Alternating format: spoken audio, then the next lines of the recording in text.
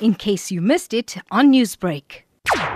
On Sunday, in 45 degrees heat, Modi staged a roadshow in New Delhi while his BJP party poured praise on him. Centrist Swaraj Party founder Yogendra Yadav said the Prime Minister has played too long for the gallery. Mr. Modi initially gained in popularity after his spectacular victory. What has changed is that Mr. Modi's reality has now begun to hit the ordinary people of this country. To see your Prime Minister lying through his teeth is not a comfortable experience for an ordinary citizen. So finally the mask is beginning to wear off. The perception is now catching up with reality. Since 2014, crime against women have soared.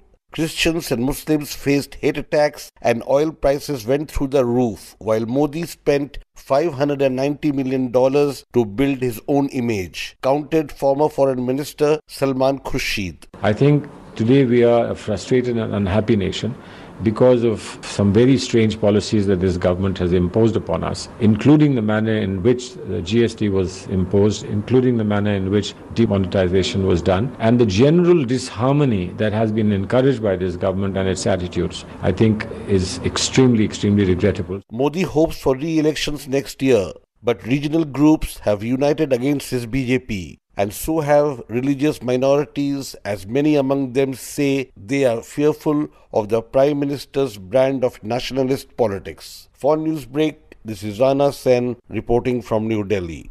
Newsbreak, Lotus FM, powered by SABC News.